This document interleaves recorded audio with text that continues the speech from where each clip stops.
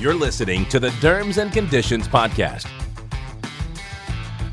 Hello, I'm Dr. Jim Del Rosso, and I'm very excited to kick off our podcast series, Derms and Conditions, with Dr. David Cohen, who is well known in dermatology. Dr. Cohen is at NYU Langone Health, where he is the vice chairman of dermatology, and he is also a clinical professor at NYU Grossman School of Medicine in the Department of Dermatology. And one of the reasons why I want to converse with Dr. Cohen today is I always have questions for him, because we think of him as an academician, but David sees a lot of patients in the trenches. He's treating a lot of patients beyond just contact dermatitis, which we often hear him talk about, and patch testing. He's treating a lot of patients with inflammatory skin diseases that are difficult cases. Not all. He treats the garden variety cases like we do, but he sees a lot of challenging cases where he has to step up into utilizing some systemic therapies that many of us may not have used or don't use regularly. So I like to call David and get his perceptions, because he's actually treating patients. He's just not reading literature and digesting literature based on what studies say. So I like to open up the discussion with Dr. Cohen, because I get questions about this, but my understanding, David, from speaking to you, is you get anywhere from 5 to 20 queries a day, either through email or people calling you about COVID vaccine in patients that are on different systemic therapies that we use, let's say for psoriasis or atopic dermatitis, like monoclonal antibody agents, biologics, Janus kinase inhibitors. So can you talk about how you handle that particular scenario? Thanks, Jim, and thanks so much for the opportunity to talk with you today. You're right on with that. The calls come in regularly about the COVID vaccines, and not only how we deal with the medications patients are on, but they're also concerned about reactions to the vaccine and what they may need to look out for. So for most patients that are on stable immunomodulatory drugs, systemic ones, I'm having them getting vaccinated without any major change in their meds. For some patients who are on methotrexate, I'm asking them to hold the dose before their vaccine, so you give them a little time to wash out. For cyclosporin, we could take a day or two off. It really depends on the labile nature of their eruption. If they're very stable and they're clear, and they could sort of clinically afford to take their medicine down for a little while, okay, we do that, particularly with methotrexate. The JAK inhibitors, they're very rapid on, have short half-lives. Just skipping a couple of doses is generally okay. But once you start going further and further out, I don't want an unstable inflammatory patient getting the vaccine either. So I'm tending to let it go through, try to get the steroids, if they're oral steroids, down as low as you can get, or give them a few days, methotrexate for a dose before, and most others I'm continuing through. For atopic derms, I'm not making much change in the way of dupilumab. It's really the small molecule orals I'm making a few minor changes to. So why is it with cyclosporin that it's a shorter time that you have to be stopping the drug as compared to methotrexate? What differentiates them?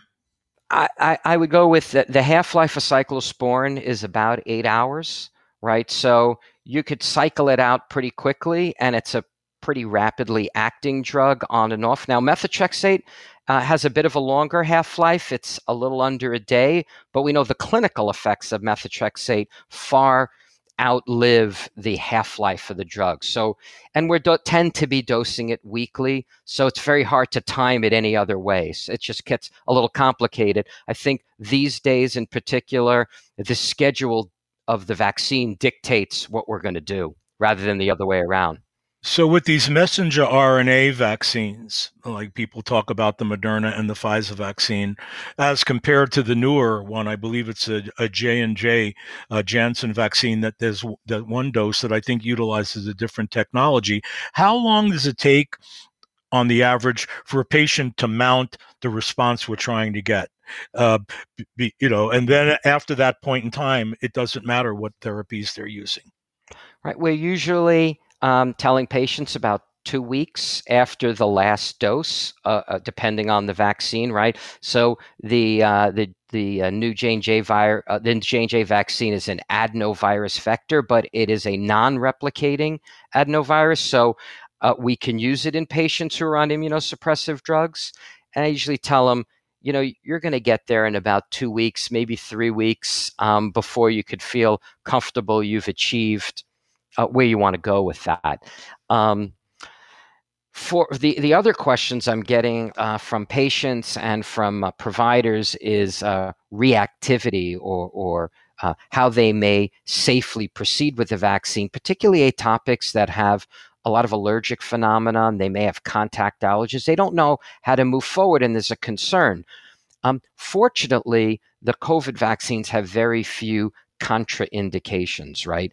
And the contraindication, the absolute ones are an immediate type hypersensitivity or anaphylactic reaction to the first dose, right? So that one's pretty obvious to us. Those patients really don't proceed to the second dose. Or they have a history of anaphylaxis or immediate type hypersensitivity to components of the vaccine, right? And we're largely talking about polyethylene glycol and polysorbate 80. So the two mRNA vaccines have polyethylene glycol 2000. The J&J vaccine, which is an adenovirus vector, but it's a non-replicating virus, so they're all safe to use in immunosuppressed patients. Polysorbate 80 is functionally like polyethylene glycol. It's an ethoxylated sorbitan, so they look similar to our immune systems. So polyethylene glycol sounds an awful lot like propylene glycol, and they're not the same. Propylene glycol is a very small molecule. Polyethylene glycol in these vaccines, very large molecules. So my patients with contact allergens to PG or other items, they're going ahead and getting vaccinated, right? Polyethylene glycol is in a lot of products that we use. It's in oral preparations for colonoscopies. They're in constipation meds, so things like Go Lightly and Miralax.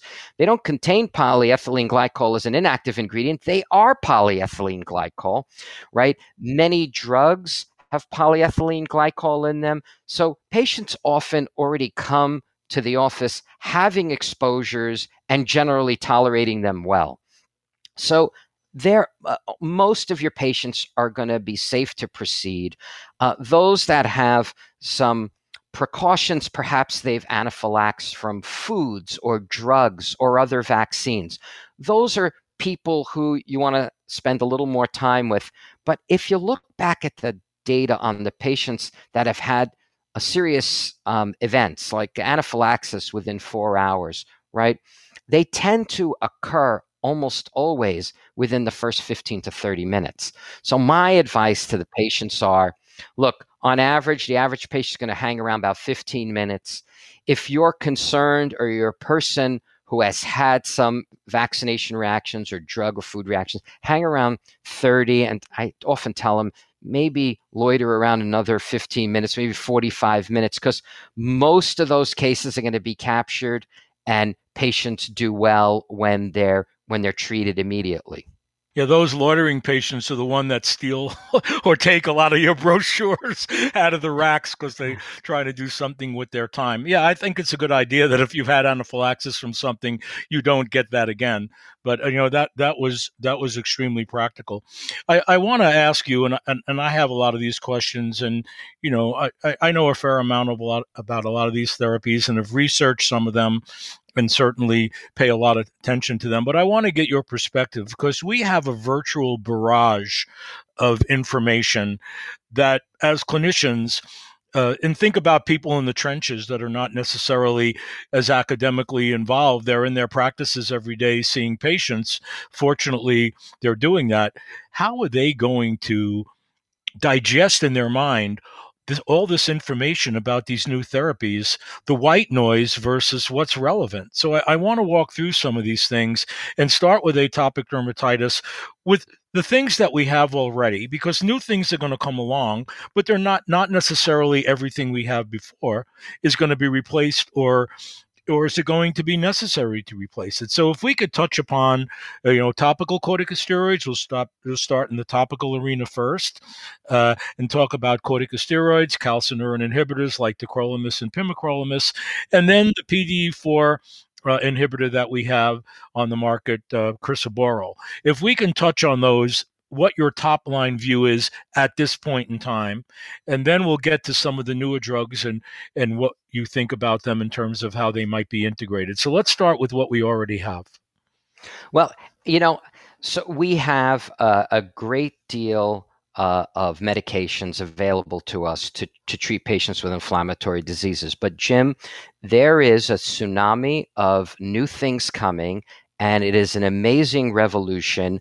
And no matter where you are practicing, no matter what type of practice you have, you will be positively impacted by the developments right now, because we have new topicals coming, we have new oral agents coming, we have biologic agents coming, and there's going to be something for everyone out there, right? So I think it's an amazing time to be practicing dermatology.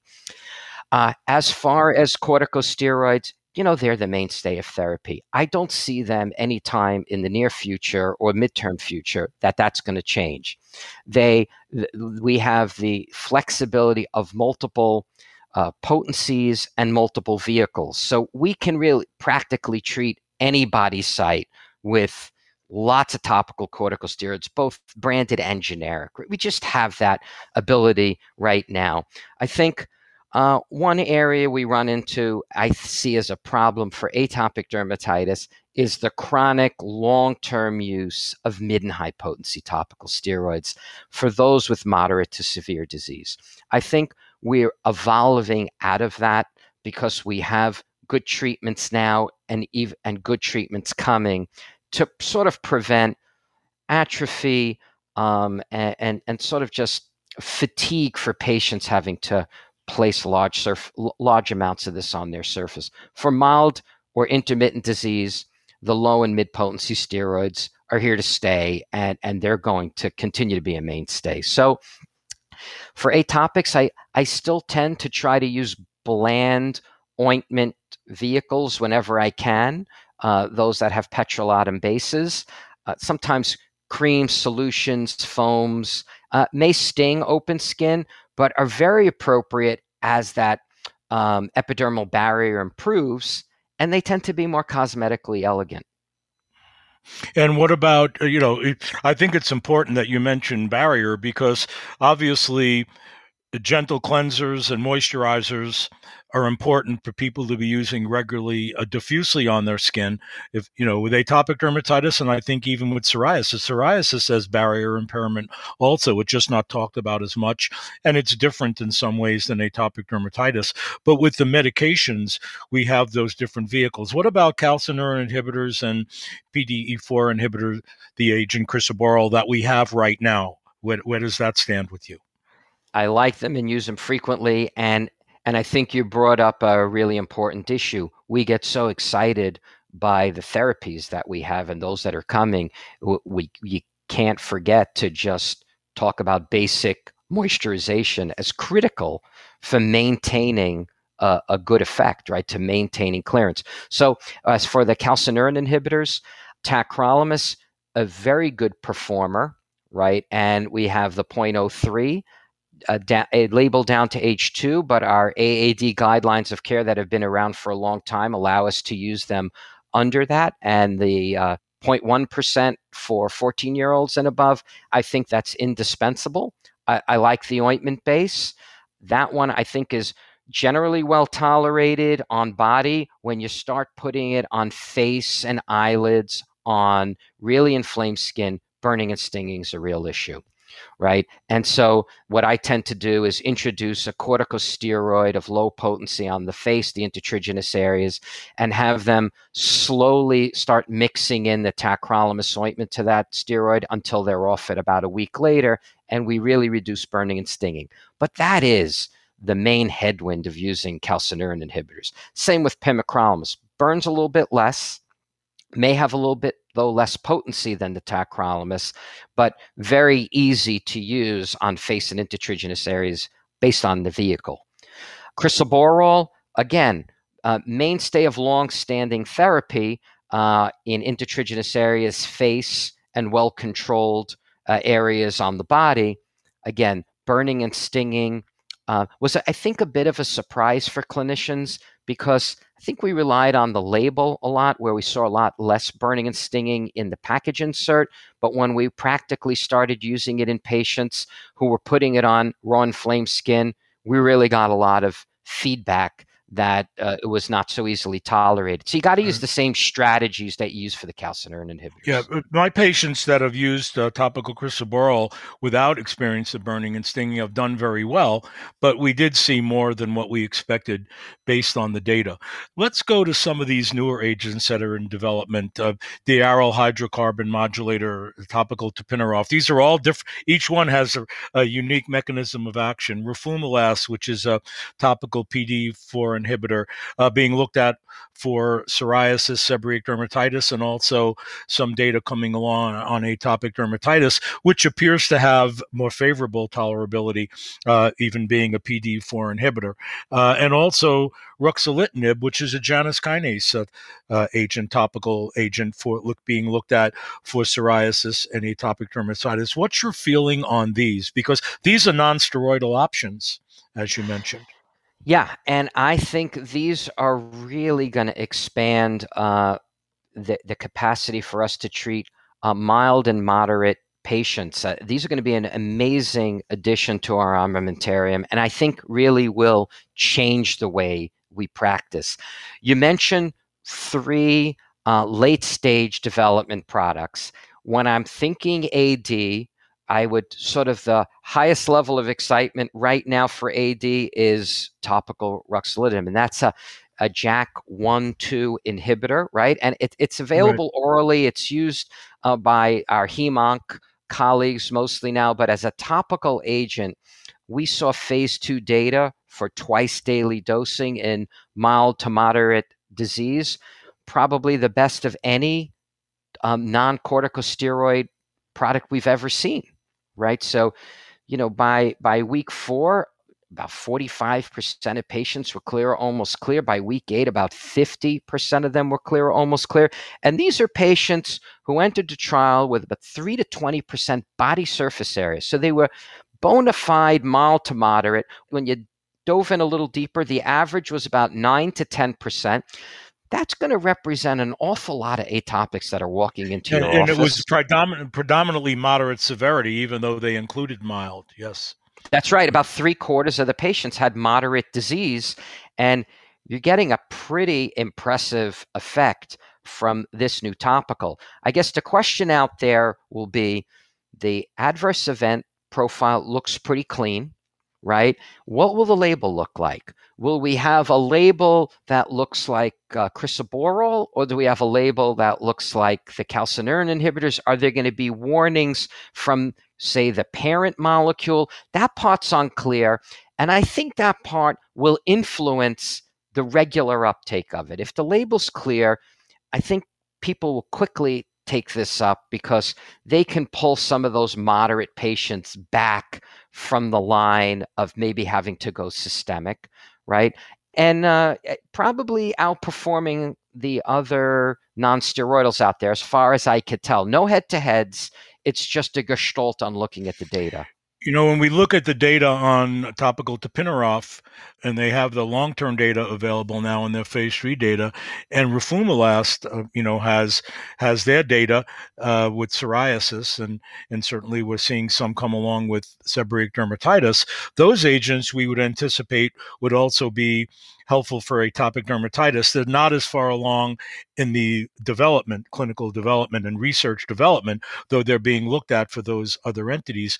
They may also be big performers in the atopic dermatitis marketplace as non-steroidals. Do you agree with that? That's been my sense. I think you hit the nail right on the head. Look, tapinarof, for those who've heard of it before or are just reading about it, it's an aryl hydrocarbon receptor agonist, right? So it sounds kind of complex, but this process regulates important transcription factors of inflammation, and this generally functions as a sensor on the surface for environmental and microbiome stressors. So it's influencing the way your immune system is interpreting its environment. And being an agonist has anti-inflammatory effects. Now, when I think tapinarof today, I'm getting excited about psoriasis. Although we did see encouraging AD data in their phase 2, we got to see later stage data, and I think we're going to see tapinarof for psoriasis before we see it for atopic dermatitis. Right. But again, that was looked at for plaque psoriasis, 3 to 20% BSA. And, looking at over a third or 40% of the patients getting clear or almost clear, I think that's pretty exciting, right? And for daily application. Right. So, being able to treat areas where we don't want to use steroids for long periods of time, like face, intertriginous areas, I think I share your excitement about that. Yeah, I think with all three of these agents, tapinarof, roflumilast, and ruxolitinib, these diseases, we see the phase 3 trials, they're shorter duration. They have to capture their data and submit for approval. But these are long-term diseases, and I see these non-steroidals as being very helpful in terms of the long-term management, maybe even with intermittent use, like is sometimes used with corticosteroids to reduce the side effects. Dr. David Cohen and I had such a great conversation that we decided to divide this podcast into 2 parts. In the next episode of Derms and Conditions, Dr. Cohen and I discussed systemic therapies for atopic dermatitis and psoriasis, including monoclonal antibodies and Janus kinase inhibitors. If you have any topics, concerns, or questions that you want to share with us, be sure to email us at podcasts@fred.health. That's podcasts with an S at the end at fred.health. And be sure to subscribe to Derms and Conditions on Apple Podcasts, Spotify, or wherever you get your favorite shows. Thank you.